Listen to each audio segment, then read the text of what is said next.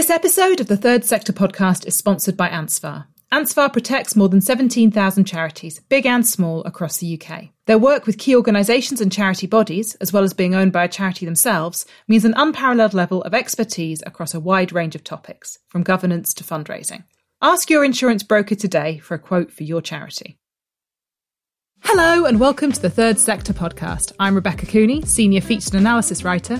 And I'm Emily Burt, Editor of Third Sector, the UK's leading publication for the voluntary and not-for-profit sector. Each week we sit down for a quickfire conversation about the interesting or unusual goings-on in the charity world. And this is it, our final episode of the calendar year. 2021 has delivered 4 magazines, in the region of 50 of these podcast episodes, and, as we're about to hear, a significant quantity of news stories. So, for a festive retrospective, we are now being joined by our colleagues, news editor Andy Ricketts and senior reporter Stephen Delahunty, to reflect and to chat about the interesting or unusual goings-on that we saw in 2021. Hi Andy, hi Stephen, how you doing? Hello. It is very good to be joining this almost award-winning podcast. Thanks. Yeah. That was something of a neg. So close. We were. I should maybe contextualise that for people who don't know what I'm talking about. In the internal Haymarket Awards, the company that Third Sector is part of, the Third Sector podcast got a highly commended in the content category. So it was up against some very stiff competition, and not other podcasts. It was the only podcast that was nominated. So well done, chaps, I should say. Thank you very much. Everyone's a winner to me. And I am doing fine. And we'll just start with the congratulations, because I don't think it needs any more than that.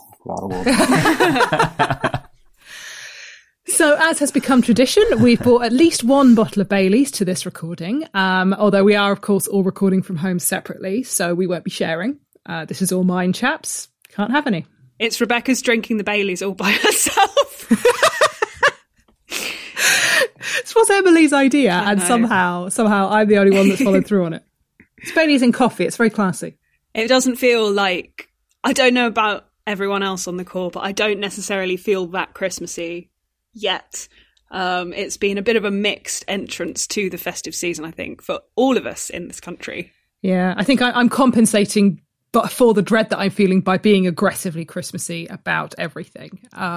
So, yeah, I mean, when does Christmas start for you guys? Is there like a tradition or a thing you do every year where you're like, this is the beginning of Christmas, this is when it happens? Well, not normally, but I did do a Christmas lateral flow test this morning. I feel like for the last fortnight, all of my lateral flows have become Christmas lateral flows. So that, I think, might be a Christmas tradition for me for several years. Who knows how long this will go on.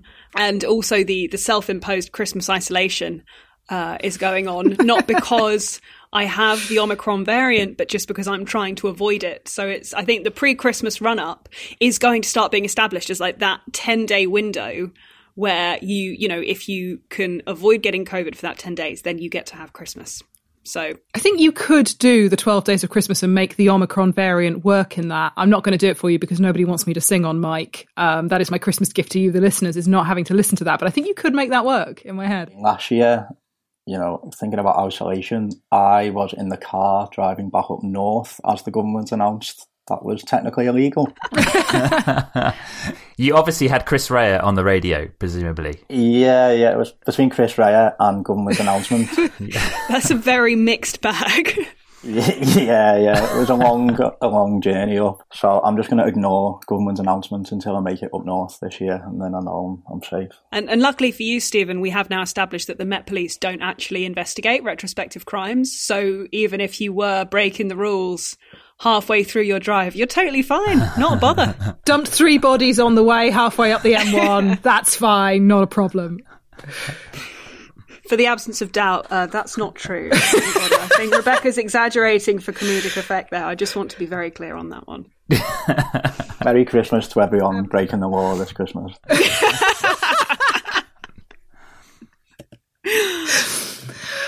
Andy, what about you? Any Christmas traditions? Any new Christmas traditions? Well, I mean, it kind of always feels like Christmas doesn't really start for me until I finish work, which is usually Christmas Eve. Although this year, our benevolent employers are giving us an additional day. So we're kind of finishing all a bit earlier this year, which is going to be, a real treat and a kind of quite a change. But yeah, I'm not really one for massively investing in things in the future.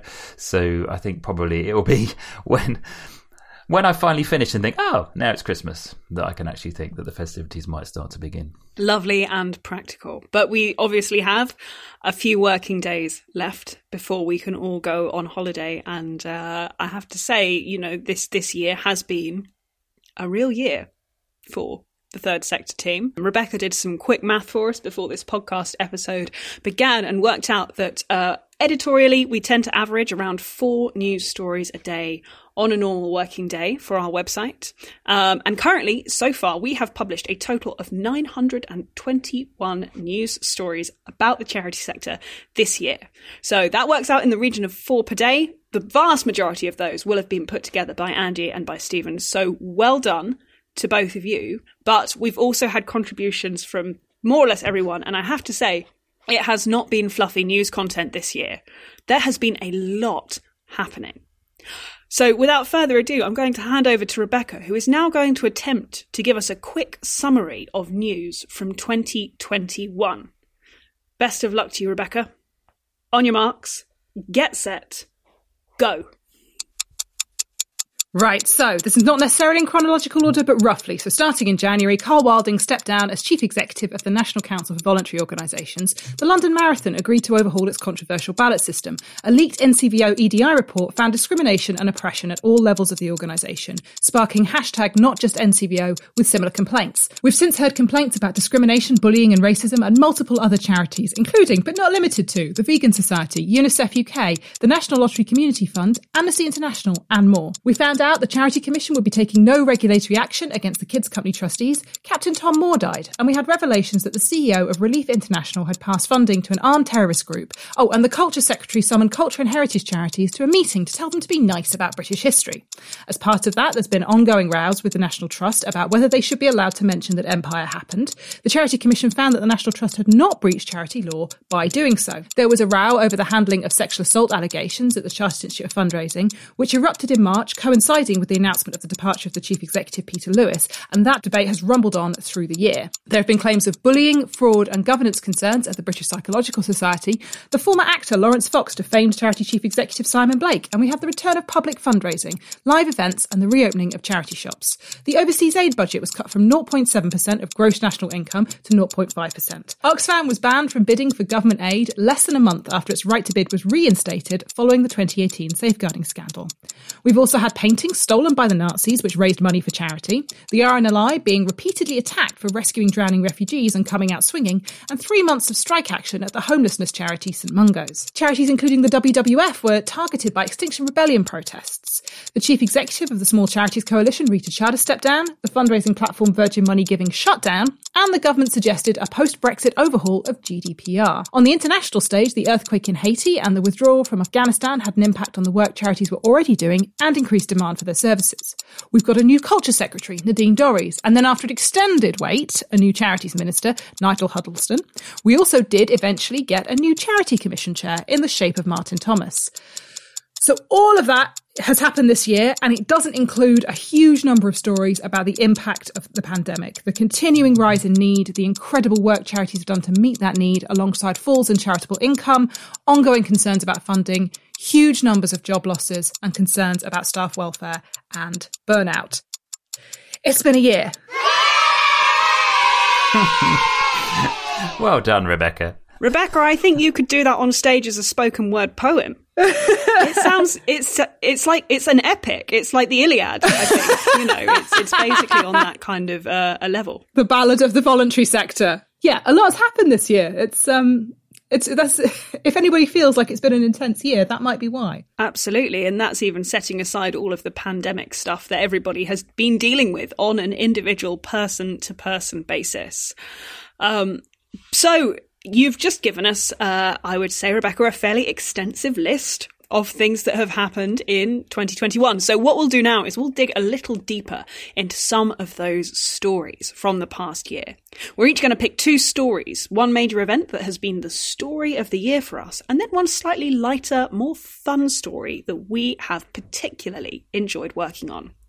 So, who better to start than our news editor, Andy? You are, the bastion of news in this organisation. So, Andy, what's been your story of 2021? Well, yeah, I mean, my story of the year is a very serious one in terms of the highlighting the bullying and harassment that was going on at the National Council for Voluntary Organisations. In February, Third Sector exclusively revealed the contents of a shocking internal report that laid bare the extent of bullying and harassment that had been taking place at the organisation. The report, which was compiled in 2020 by external consultants, found evidence of bullying and harassment on the basis of race, gender, sexual orientation and disability happening with impunity at all levels of the organisation, leaving members of minority groups there feeling unsafe at work. It also uncovered overt and covert oppression, favouritism and institutional gaslighting of junior members of staff. Third Sector saw the report just a week after Carl Warding had stepped down as chief executive after 18 months in the role, having been at the organisation for 23 years in all. The NCVO said at the time that the report had not contributed to his resignation.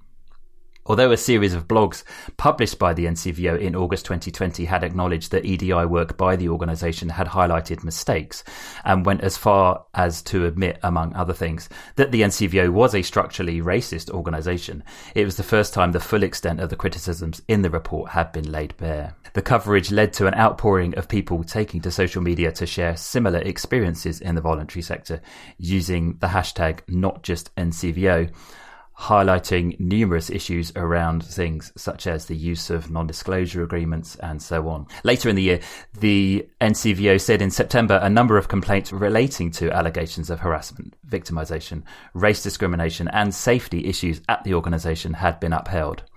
It confirmed 10 complaints had been investigated, but declined to confirm the identity of the perpetrators or say how many complaints had been upheld. This was to protect the identity of those involved in the investigations, the NCVO said. I mean, so for me, that's been a huge story of the year. And, it really kind of set the tone, really, just in terms of all the other stuff that followed, in terms of people, as Rebecca mentioned in her roundup earlier, uncovering similar sort of allegations at other organisations in the voluntary sector. And it felt like a real kind of moment of reckoning, and particularly for an organisation such as the NCVO. Obviously it's fairly easy for us to for people in the sector maybe to put these organisations on a bit of a pedestal and think they're kind of setting an example for behaviour within their organisations, but obviously it shows that they're not immune to these kind of things going on. So it was a shocking moment and an important milestone, I think, of 2021. Absolutely, and it started so early in the year. I remember we were barely back from, as you say, it was February. So it was right at the beginning of 2021 this came out, and, I feel like it's been slowly unfolding, and we've been seeing the occasional follow-up ever since.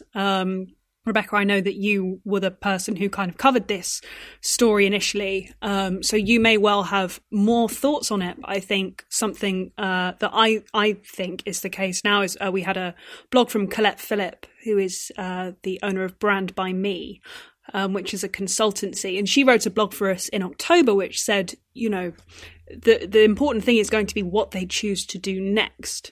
And she talked about the importance that, publicly acknowledging the harm caused will play in that recovery and making those steps towards kind of open learning and building a better culture in the future.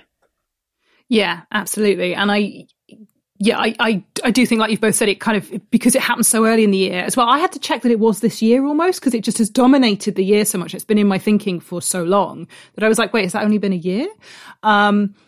But yeah, it has sort of sparked so many other discussions within the sector about what the sector as a whole needs to do, about what individual organisations need to do, and what some of the huge issues are there. I kind of had the sensation of like a dam bursting, and there have been a lot of these discussions that have been going on for so long, quietly, people have been having these struggles quietly, amongst themselves, with their friends, with themselves, in their own offices, in their own environments, and sort of having it come out onto the public stage. Yeah, there was this sensation of just everything sort of splurging out. And just when I first saw some of the contents of this report, and I sort of, sent what I found on to you guys, there was just like a little kind of Google chat between the three of us of just kind of people expressing absolute shock as they were reading further and further down and reading the different points that were coming out of this incredible document. Like, I've never read anything like it. And I think that was kind of being mirrored back at me by you guys. Which was, it was really quite something. I think, a necessary conversation has started in the sector, and as Emily says, will continue to go on. It's what happens now that is as important. And it's certainly true to say that the kind of rebuilding job at the NCVO continues. They are recruiting now for a new chief executive. Sarah Vibert's been in the interim role, and they have a new chair in the form of Priya Singh. So, the work continues to kind of rebuild the reputation of the organisation, I think, in the meantime. So, Emily, what's been your top story of the year? This was a really tricky one for me because I decided I had to choose one from the magazine, and I love everything that goes into the magazines without exception. There is no bad piece of content that has been in our print run this year, she says from her very unbiased position. She loves us all equally, guys. It was very tricky to choose, but I have to go with one of our magazine features, which was written by Stephen. This was a case study that we published in the spring issue of the magazine, which told the extraordinary story of the vaccine drive from a charitable perspective. It spanned everything from the medical research organisations that were testing the vaccine and trying to trial solutions for COVID-19, clinical solutions for it, to the army of volunteers that supported the National Health Service in jabbing the public and building that public immunity. And I loved this because it really had a bit of everything, and rereading it yesterday reminded me again that we so often miss the extraordinary breadth of work that the sector really does. So in this feature, we heard from a clinical science team from Cancer Research UK who had been working on the trials of a drug called Camastat, and that prevented the severe symptoms of coronavirus infections, something that served the wider public, but also was really meaningful to the charity's cause area because they work with so many people who would have been extremely clinically vulnerable to COVID-19. There was innovation in this story. Stephen spoke to another cancer research employee who took a 3D printer home from his laboratory and put it in his living room and used it to print face shields for clinical staff who were working on the front line. And then once those vaccines had been developed and approved, which, it's extraordinary to think that we only had Pfizer and AstraZeneca and Moderna coming out in January, February this year. Once those vaccines had been approved and they'd been developed, then we hit the race to administer them. And once again, you saw charities coming through with organisations like the Francis Crick Institute lending their physical spaces to be turned into vaccination hubs, along with museums, cathedrals and sporting centres. And a lot of staff who worked full-time at these organisations, but maybe were furloughed during the pandemic, retraining as vaccine volunteers so they could administer doses on the front line of that rollout. And I think my favourite thing about this story was that it was absolutely jam-packed full of the human stories. And it really served as a reminder of the ways that the pandemic has individually affected all of our lives. So one person that Stephen spoke to worked on the Crick's education team and had retrained as a volunteer vaccinator. And she said that the experience of doing that helped her to appreciate the miracle in the mundane. And she said, after living through this pandemic, one thing I can control is putting a little bit more kindness out into the world. April feels like an absolute lifetime ago now, but, rereading this piece feels especially poignant at the moment because just earlier this week I was watching the news and seeing St John Ambulance again preparing to mobilise thousands of volunteers that it had trained to join the booster rollout and bring us through, what is no doubt going to be a very difficult winter. So it's one of those stories that just feels like it had the essence of 2021 right in there. Stephen, did you enjoy writing it? Yeah, I was just going to say I saw the news about St John Ambulance and I was hoping I wouldn't have to write a follow-up to this story, but it seems like we might need another one in the new year, which is not great. But I think, yeah, like you say, it was the the human stories and you know, the people that I spoke to, the people doing the vaccinations, the volunteers, and the people going to get vaccinated, there was, you know, everyone had a shared, you know, people had very personal experiences of the pandemic, but a lot of them were shared in terms of, you know, their grief or their relief or something else. And, you know, that came across through everyone I spoke to. And there was someone in the team who'd worked with Liam Neeson, or worked on film sets with Liam Neeson, and was now working for St John Ambulance doing doses. There was so much going on with it. Well worth a read, I would say. I'll put it in the show notes. Yeah, absolutely. It was such a gorgeous piece, and just, yeah, a kind of, like you said, a reminder of everything the charity sector does. It turns up when it's needed. It turns up when it shows up for work and gets stuff done. And that has been amazing in the last couple of years. And I think that's been, like you say, kind of easy to forget because we've all been panicking about money, about staff, about, you know, all of the practicalities of it, and making that happen, as we rightly should be. But, you know, remembering what it does is so important as well. Lovely stuff. All right, Stephen, we'll turn to you next. So what has your favourite story of the year been? I think mine has to be the Kids Company trial, just because it felt like I spent all my time there at one point. That was you last Christmas. That was your festive season was in court last year. Yeah, it was in court or in lockdown, so that was not an ideal way to spend it, actually, wasn't it? But yeah, so, you know, I mean, I attended about a dozen days of the 10-week trial as it progressed, which was around 5 years after the charity's very high-profile collapse. You know, the case reignited lots of conversations in the sector about the role of trustees in a charity's governance and where ultimate responsibility for a charity's sustainability and solvency lies. The official receiver, acting on behalf of the government, was looking to disqualify former Kids Company Chief Executive Camilla Batman-Gelage and 7 former trustees of the charity, including Alan Yentob, the former creative director at the BBC, for up to 6 years. The case, in part, was that the trustees ran an unsustainable business model and should have been able to see that the charity was heading for a financial meltdown. The official receiver also argued that Batman-Gelage was a de facto director at the charity by virtue of her position as chief executive. Batman-Gelage and the former trustees roundly rejected the accusations and said the periods of disqualification being short were extreme, unsupported and unfairly presented. Part of the defence's case was that some of the stories relating to the charity's expenditure were salacious and designed to create hysteria. It was also argued that the court should get rid of about a third of the documentation put forward by the official receiver, as its only use was to give the media a feeding frenzy. Despite the potential feeding frenzy, in February this year, all of the disqualification proceedings were dismissed. The court even found that the charity might have survived if what turned out to be unfounded claims of abuse involving service users had not been made.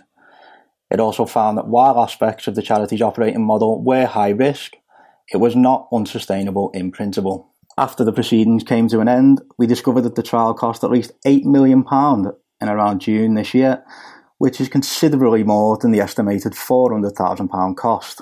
One of the law firms that had represented some of the trustees described the case as having been brought on flimsy grounds, wasting millions of pounds of taxpayers' money. The only loose end to tie up in the whole saga is the Charity Commission's long-awaited report of its inquiry into Kids Company, which has now taken almost as long as the 7-year Chilcot inquiry into the Iraq War. So, I mean, you can make it that way you will. And former Government Minister Baroness Howie asked the government earlier this week to confirm when it will be published. So the saga will rumble on for a bit longer. The saga rumbles on. And of course, you know, Andy and Rebecca, you've been around Third Sector a lot longer than Stephen and I have. So you've been following this story for considerably longer than we have as well. Do you think you're ever going to see the end of it?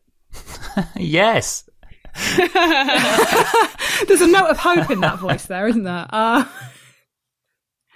think it has become something of a kind of touchstone / bogeyman for the charity sector, and I wonder if that's, like, it's the kind of cautionary tale, right? And it's just going to take a while for that to fade away, whatever the Charity Commission says, because they've said they're not going to take regulatory action. So it's just about seeing the report at this point.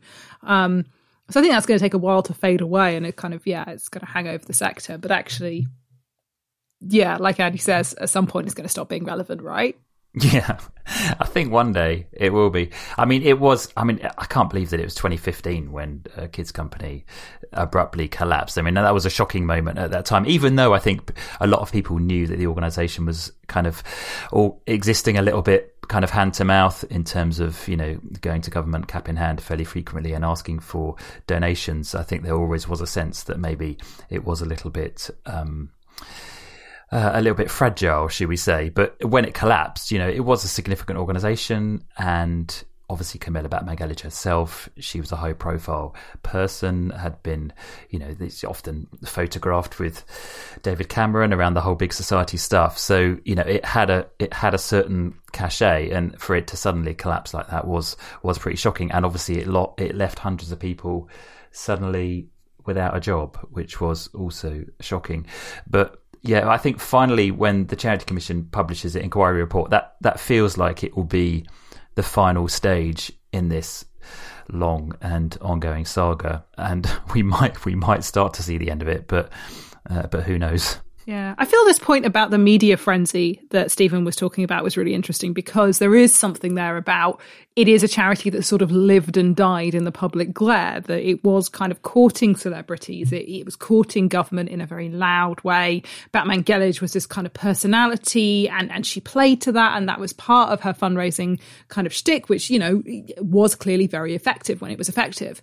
And yeah, so kind of this, and it is interesting, like when sort of people sort of say, oh, those are just salacious details for the media. And you're like, yeah, but you want to know that stuff, right? And so do I. And it is tricky when it's there to be like, okay, we can have the serious conversation about what does this mean for the charity sector. But also this much was spent possibly on trainers or shoes or swimming pools or whatever. And, it is interesting. It is an interesting case, partly because it started out in the media and it's so known in the media. And of course, one of the most important precedents which was set by that judgment this year is the fact that, trustees were not going to be struck off as a result of this, and they weren't being held liable in that way, which I think was it's a very important point of this case. And as the judge said, at the time, the charities sector depends on capable individuals with a range of different skills who are prepared to take on the responsibility of those trusteeship roles. And it's absolutely vital that public bodies don't have the ability to dissuade able and experienced people from wanting to become charity trustees because they feel like there is too much risk involved. So that was a very, very important moment in that judgment, that, we weren't going to see a precedent being set whereby trustees would be held liable and could face, personal, professional consequences for something like this. Yeah, and just to add to that, that was obviously the big worry for the sector.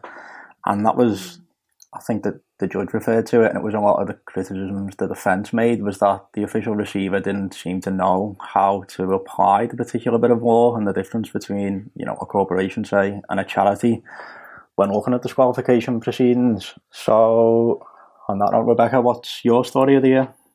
So my story of the year, I'm going to do a quick trigger warning because for me, I think it has been the Chartered Institute of Fundraising sexual harassment story. Obviously, I'm not going to go into any detail, but if listeners need to just skip ahead a couple of minutes, feel free to do that. Not a problem. So this is one of those stories that it kind of became what I like to think of as a shopping game story. So, when you're a kid and you play that game where one person says, I went to the shops and I bought and then you kind of keep adding stuff. You go around the circle and keep adding stuff and you have to remember all of it. It's just one of those stories where there were so many developments and things that got thrown up by it that every time I sat down to write a new piece, I had to sort of mentally tick off all of the things that had happened in kind of the preceding weeks to get us to that point. So in March, there was a social media outcry over accusations that 2 years ago, the Chartered Institute of Fundraising had been made aware of allegations of sexual harassment perpetrated by a CIOF fellow at a CIOF event. The CIOF response to the claims on Twitter was widely criticised, and then it was forced to issue an apology for that response. It launched an investigation into both the allegations themselves and the CIOF's handling of them. This coincided with the chief executive, Peter Lewis, announcing plans to step down from his role, but he and the CIOF have said this wasn't linked. So essentially, the CIOF has been criticised throughout for how it has handled the investigation and the communications around it by witnesses, survivors and CIOF members, and at one point seemed to have a kind of public disagreement with Tell Jane, the agency that it had hired to do the investigation, about statements that it had made.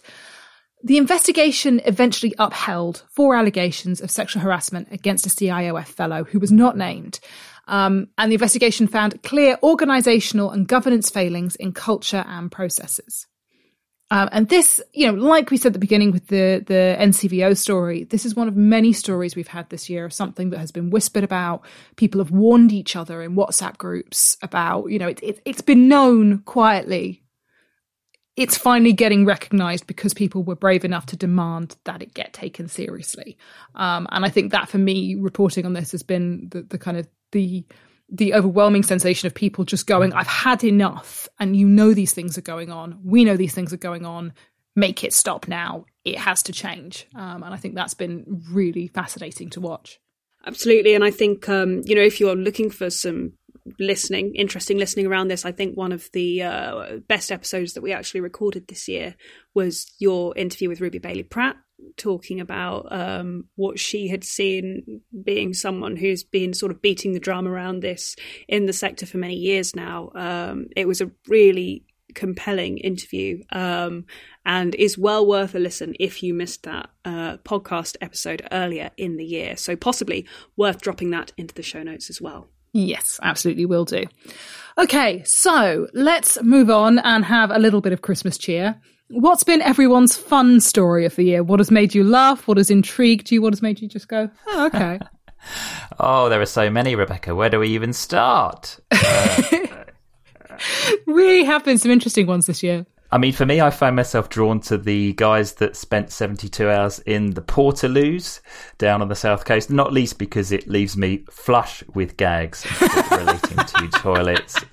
But we don't want to go there again because we did that before, and I don't want to get too bogged down by toilet jokes. But the other thing to mention is, of course, Kevin Sinfield's unbelievable exploits, the rugby league legend who last year did 7 marathons in 7 days to raise money for the Motor Neurone Disease Association because of his friend and former teammate Rob Burrow, who has motor neurone disease. And he's raised like £5 million because he's done another unbelievable challenge. You probably saw it last month where he ran 101 miles non-stop from Leicester, where he works as the rugby union Leicester Tigers coach, and he ran all the way to Leeds in 24 hours. I mean, unbelievable. Having done some, well, I might have mentioned it on a previous podcast. Possibly I did a marathon this year, and I just kind of... Did I mention it? I don't know. That's Andy's fun news story of the year. I think that's allowed. I think you run a marathon. You're allowed bragging rights that continue indefinitely. Indeed, but the one that I really wanted to mention, and sorry to mention another thing because you're only supposed to mention one, but it really was the raffle story, which was just quite extraordinary. So if listeners didn't see this story on the Third Sector website, basically Frome Town Football Club in Somerset had joined forces with a local car dealership to set up a prize draw to win a £16,000 car, and they were selling tickets priced at £5 each, and the proceeds, once the cost of the car had been covered, would go to the club, with 20% going to the community support charity Fair Frome. But unfortunately for the club and the charity, gambling laws meant that postal entries had to be accepted for free. And what happened is that the competition was flagged up on the Money Saving Expert website, and they started receiving postcards from around the UK wanting free entries to the draw, as under kind of gambling laws. But then the catastrophic happened from the club's perspective when a box of 2001 postcards were discovered on the club's doorstep from one person. And the club said these were all from just one man, and worse, a local Frome man. Local Frome man. Followed by a proud email from the same person detailing and documenting his actions. So basically, he'd effectively claimed £10,000 worth of free entries to the competition, which basically, I mean, it obviously is funny, but it's obviously pretty tragic as well for the draw, because it totally killed the draw, and it meant they couldn't do it because the chances were that he would probably win. And they basically missed out on £10,000 worth of value in the draw. So everybody who had bought an entry ticket had to be refunded, and the whole thing fell apart. So, I mean, on the face of it, it was a funny story, but you have to applaud his innovation, but not his intentions. And his dedication, really, to, writing 2001 postcards. Maybe he lost count somewhere and accidentally did an extra one. Or maybe he thought he'd throw in an extra one for luck. I'm not sure. But yeah, that was my kind of fun story of the year. Emily, what about you? Oh, well, we'll be banging on about this painting until I die, I suspect. But, for me, it's right back to the beginning of the year, and the story once more of the £550,000 raised for a sight loss charity following the recovery and sale of 3 lost paintings that were seized by the Nazis in the run-up to the Second World War. Listeners will definitely have heard this story before, because I've mentioned it at least 3 times on the podcast, and we've had multiple stories about it on the website as well. But yes, the Vision Foundation at the very beginning of this year were the surprise beneficiaries of a windfall, after it turned out that they had been named in a legacy by a woman called Irma Lauenstein-Austin. She fled Vienna for London to escape Nazi persecution in the 1930s, and she moved to London. And when she died in 1976, she left the majority of her estate to the Greater London Fund for the Blind, which was later renamed the Vision Foundation. So it was 50 years after her death that these paintings were eventually recovered, and they were realised to be part of this legacy. And when they were sold at auction this year, they raised more than £500,000 for the Vision Foundation. I love this story, and I think the twist in the tale, which will be a mystery, we may never find it out, is the relationship that she had with the Vision Foundation. There is no known link between Lauenstein-Austin and the charity, and yet they have had this incredible gift from her after her death. And I think I'm really in my head about legacies at the moment, because a little teaser, I'm writing a story about them for the next issue of the magazine. But I just think this is a remarkable story, which shows the incredible windfalls that you can get from this particular line of fundraising. Okay, Stephen, what is your favourite story, your favourite fun story, I should say, of this year? Yeah, so mine was from March this year, which was about the cat adoption charity that stood by its patron, Piers Morgan. For people that maybe don't know, Piers Morgan is the somewhat controversial broadcaster and former host of ITV's Good Morning Britain, who thinks that breaking a press embargo is an exclusive. That's not how it works, Piers, if you're listening. But anyway, so it started after he made some comments about the Duchess of Sussex on his ITV show, where he said he didn't believe a word after she revealed in an interview with Oprah Winfrey that she felt suicidal while pregnant with her first child. Yeah, following those comments, the channel received about 40,000 complaints, and a lot of the channel's charity partners, like the mental health charity Mind, raised a number of concerns, and maybe began talks about what their association with the channel was. And following all the fallout, Piers Morgan was asked to leave. So off the back of that, I just decided to see, if he was connected with any other charities, what relationship he had and how many he was a patron of.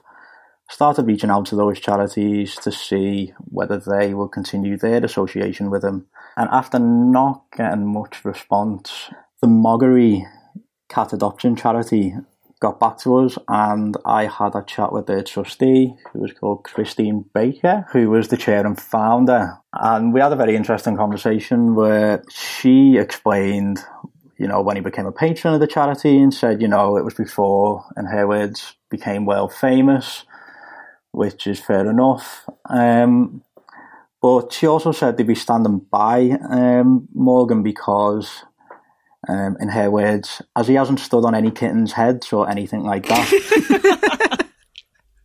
Which, you know, if you're concerned with the welfare of cats only, that is probably fair enough.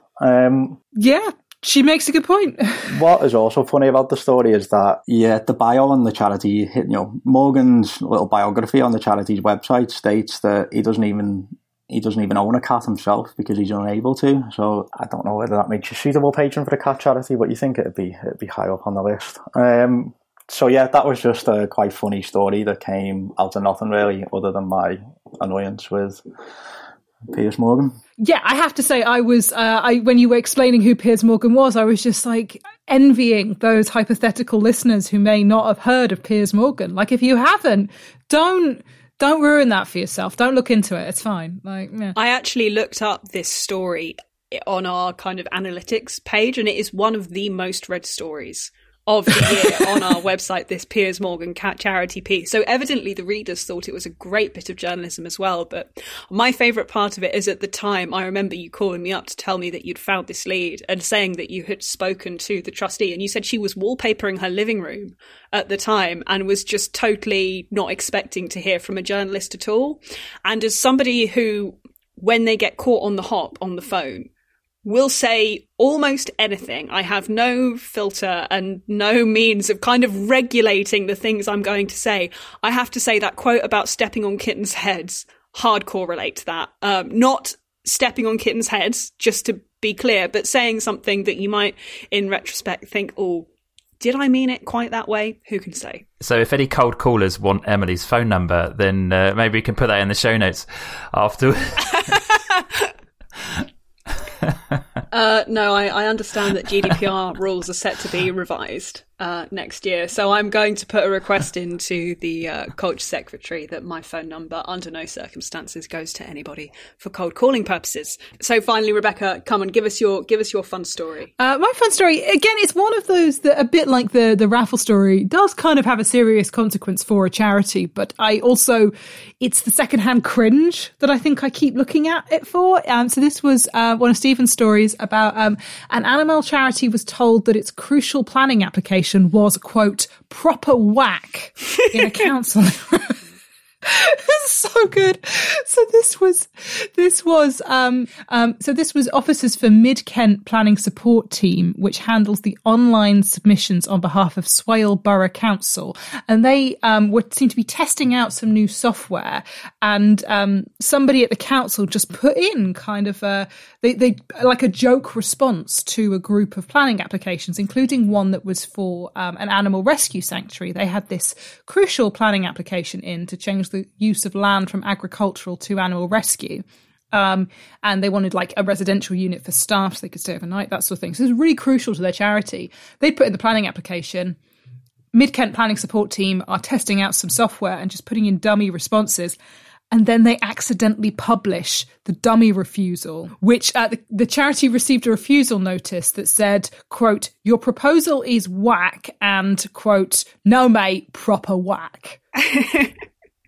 I think if you're going to do a public boo-boo, maybe don't record yourself doing it. I think that might be the lesson.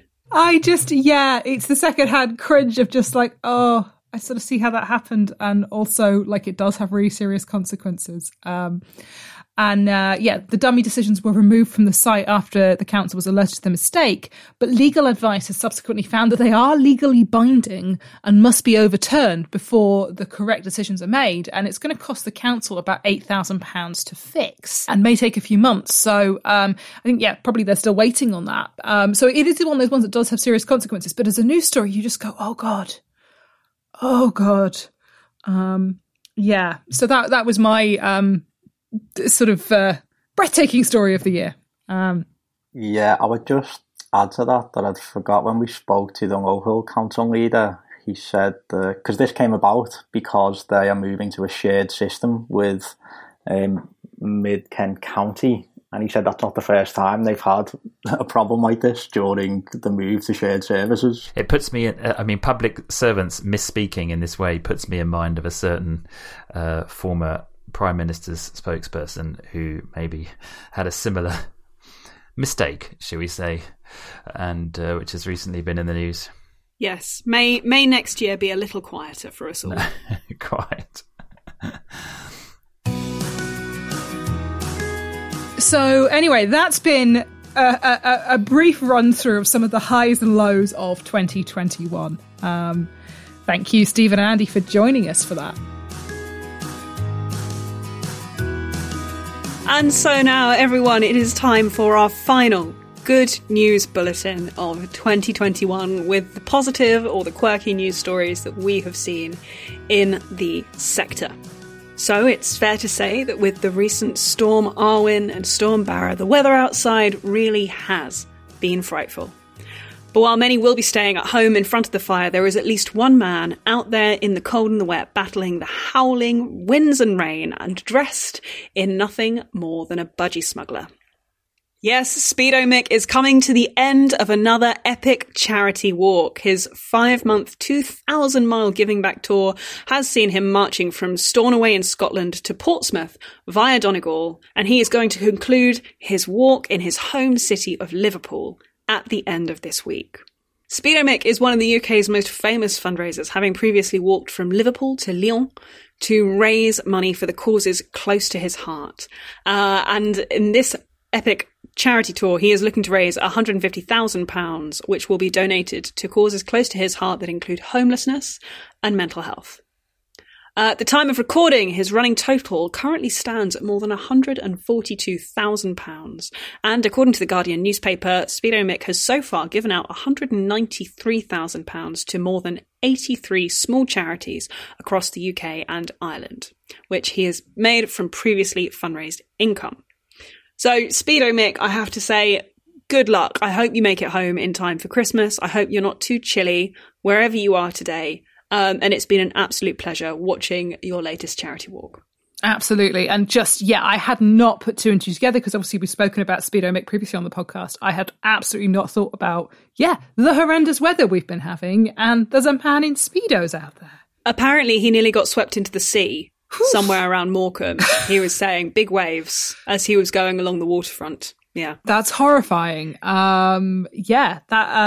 He'd be okay, though, because the RNLI would be out there. They would indeed. They would indeed. Mm-hmm. Saving all lives at sea, yes. Remember? Yeah, no, that is amazing. Well done, Speedo Mick. Good luck. And hope you're home for Christmas. So my quick one for this week is a charity that donates prosthetic limbs to people in Africa is celebrating recycling its 10,000th leg. So this is Bristol-based group Legs for Africa, and they've been saving prosthetic legs from landfill and sending parts for free to places that need them since 2014. These guys are amazing. So they have spoken previously at Third Sector fundraising conferences and stuff like that. They literally started out as two guys with a van just going, why don't we just fill it with prosthetic limbs? There's a need for them in Africa and we'll just drive there. We'll just drive the van from Bristol to Gambia and take limbs with us. Because according to the charity, almost 5,000 prosthetic limbs go into landfill every year in the UK, which is one of those astonishing things that you just never think about. And then, that's a thing that's happening. So these guys in 2014 decided to recycle them. And so they reckon that they've collected more than 50% of those legs that were destined for landfill each year. And the team breaks them down for parts and does sort of the safety checks on each element before deeming them reusable. And then, sends them over to places where, such things would be prohibitively expensive, but could make a massive difference to people's lives. And they're celebrating sending their 10,000th leg to Africa. The prosthetic leg that was the 10,000th was donated by 9-year-old Isaac from Bristol, who's outgrown his. Just a really, really lovely, cheerful story about, again, charities just going on and doing fantastic work, even as sort of the rest of the world is consumed with the pandemic. Absolutely, and festive tidings to the whole team at Legs for Africa, and also to Isaac for giving your very generous gift of your leg and passing that on. And that's us for the year. Yes, indeed. How do you feel? I mean, I've had a large Bailey's coffee, so I feel pretty good right now, boss. It's going well. Proud of you. Very, very proud of you. Very proud of us. We've done a lot of recording this year. We have indeed. And as has our incredibly patient and incredibly talented producer, Lindsay, who has made it on the mic this year. Thank you so much, Lindsay. Thank you to Lindsay. And Lindsay breaking the fourth wall, that actually should have been my good news story of this year, I have to say. That was one of my favourite episodes of the podcast, actually. It was a magical moment. Yeah. A magical moment. And we'll be on a break now, so you will not be hearing our dulcet tones for a good month, I would say, because everybody really needs to take a rest. Whoever you are, wherever you are. And that includes us. So we're taking some time out. So when are we back, Rebecca? Our next episode will be on the 14th. Will be released on Friday the 14th of January. So we look forward to speaking to you again then.